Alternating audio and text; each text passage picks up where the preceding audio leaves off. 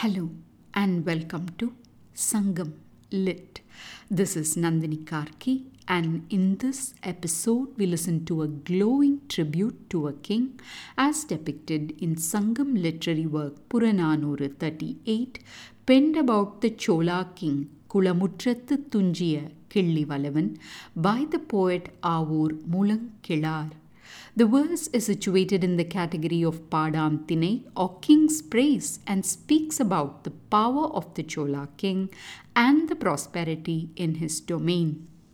வரை புரையும் மழ களிற்றின் மிசை வான் துடைக்கும் வகையப் போல விரவு உருவின கொடி நுடுங்கும் வியந்தானை விரல் வேந்தே நீ உடன்று நோக்கும் வாய் எரி தவள நீ நயந்து நோக்கும் வாய் பொன் பூப்ப செஞ்ஞாயிற்று நிலவு வேண்டினும் வெண்திங்களுள் வெயில் வேண்டினும் வேண்டியது விளைக்கும் ஆற்றலையாகலின் நின்னிழல் பிறந்து நின்னிழல் வளர்ந்த எம்மளவு எவனோ மற்றே இந்நிலை பொலம்பூங்காவின் நல் நாட்டோரும் செய்வினை மருங்கின் எய்தல் அல்லதை உடையோர் ஈதலும் இல்லோர் இரத்தலும் கடவது அண்மையின் கையறவு உடைத்து என ஆண்டு செய் நுகர்ச்சி ஈண்டும் கூடலின் நின்னாடு உள்ளுவர் பரிசில் ஒன்னார் தேயத்தும் நின்னுடைத்து எனவே.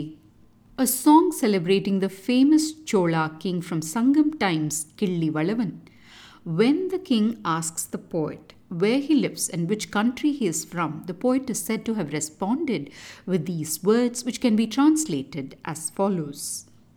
Atop a young male elephant tuck into a mountain, with fluttering many-hued flags that seem to brush against the sky, you appear with a huge army behind you, O powerful king. When you gaze with rage, flames burst forth, and when you gaze with grace, gold blooms therein.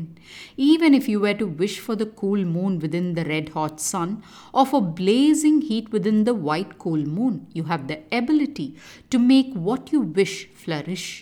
I was born in your shadow and grew up in your shadow. What else is there to say about me? For those who have the sweet situation of living in that good country where gold flowers bloom in their groves, they live according to the fruit of their good deeds. And here there is no possibility of those who have giving to those who don't, and those who don't seeking from those who have. That same experience is to be found here too. And so, even those supplicants who live in enemy nations think only about your land because of who you are. Time to delve into the nuances herein. The poet conjures a striking image of the king sitting on a young but strong elephant having the appearance of a mountain.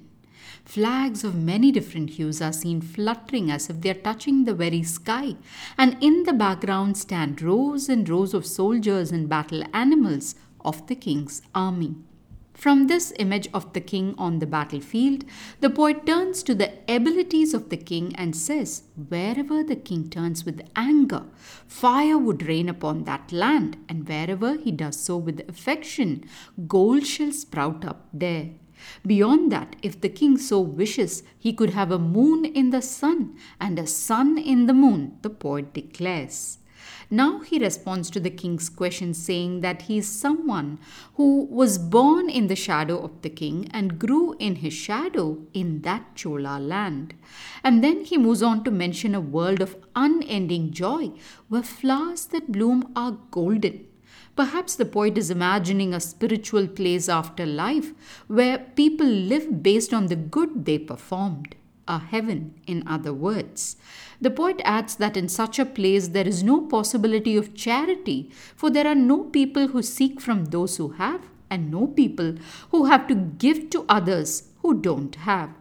Then he turns to the king and concludes that such a state is not only there in that heavenly world, but even in this Chola king's country. And so that leaves only the supplicants who live in enemy nations to think with yearning about this king's land because of all these magnificent attributes of the king, the poet concludes. I was intrigued by the definition of heaven as a place where gold blooms as flowers. without the scent and sight of flowers, in nature, birds and bees frolicking around these blossoms, how can any place, however soaked in gold, be called a heaven?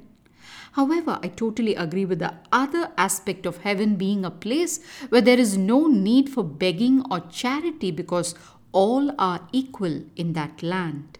This is the utopia the world dreams of.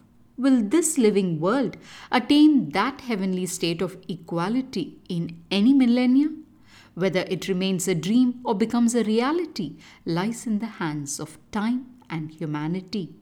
Thanks for listening to this episode of Sangam Lit and journeying with me to ancient lands and minds. Please visit nandinikarki.com to share your thoughts and do spread the word about Sangam Lit. Until next time, Nandri Vanakkam.